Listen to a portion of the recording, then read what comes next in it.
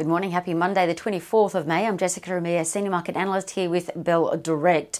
Well, stocks on Wall Street continued their sideways trend on Friday, trading somewhat cautiously after the Federal Reserve previously hinted that it might taper off stimulus. The S&P 500 pretty much closing flat. The Nasdaq down 0.5%, while the Dow Jones bucked the trend, rising 0.4%. Now, stepping back, looking at the longer-term trends, the Nasdaq is trading about 3% lower this month, its first pullback in about 7 months. So that's why last week we saw traders rush in and take advantage of the pullback and buy the dip. That helped the Nasdaq lift 0.3% over the last 5 trading days. Now, what to watch today for the Aussie share market, given the uneventful US session and that it's the last full trading week of May. The Aussie share market is likely to have a hesitant start. Earlier, the futures were suggesting a bit of a pullback of 0.1%, but keep in mind the market is up 0.2%. That's last week, and also turned positive for the month of May.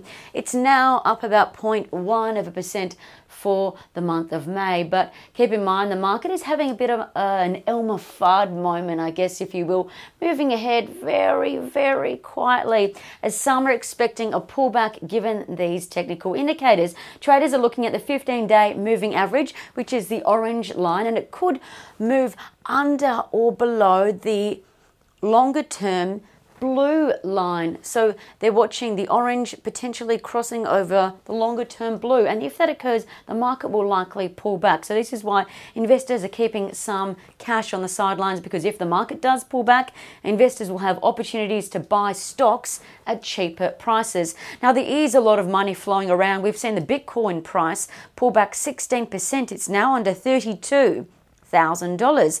And keep in mind, there's 2 Australian ETF providers looking to launch crypto ETFs on the ASX, and there's a third ETF provider who will likely soon join the race. So keep an eye on this space, expecting Bitcoin ETFs to be launched on the ASX in 2021. What else to watch today? Well, there's a lot of people favouring companies with strong balance sheets like banks, miners and healthcare giants, which are doing pretty well of late. Speaking of miners, they're likely to really up the ante today. Coal, oil, gold and iron ore stocks will come under full focus today. The coal futures are trading at their highest level since 2018 because coal miners are really struggling to keep up with rising demand from China, while, of course, supply is restricted. Keep an eye on Coronado, CRN, which is backed by Bell Potter as a buy. Oil stocks likely to be in focus. The oil price is up 3% at $63.72 a barrel US because there's a storm in the Gulf of Mexico, and that's expected to restrict supply. Gold stocks will be in focus as well. Gold is trading higher for the 7th straight session because the US dollar and bond yields are tracking lower.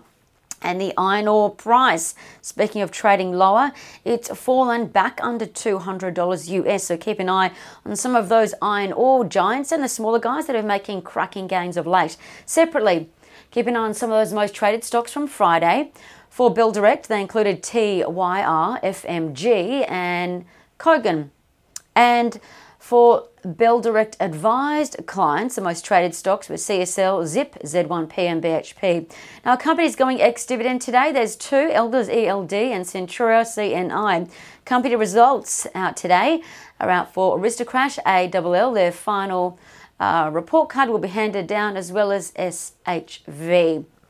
And in terms of economic news, nothing much to go by in the earlier part of the week, but keep an eye on construction work completed for the quarter released midweek, Wednesday, and then private sector spending data released for the quarter on Thursday.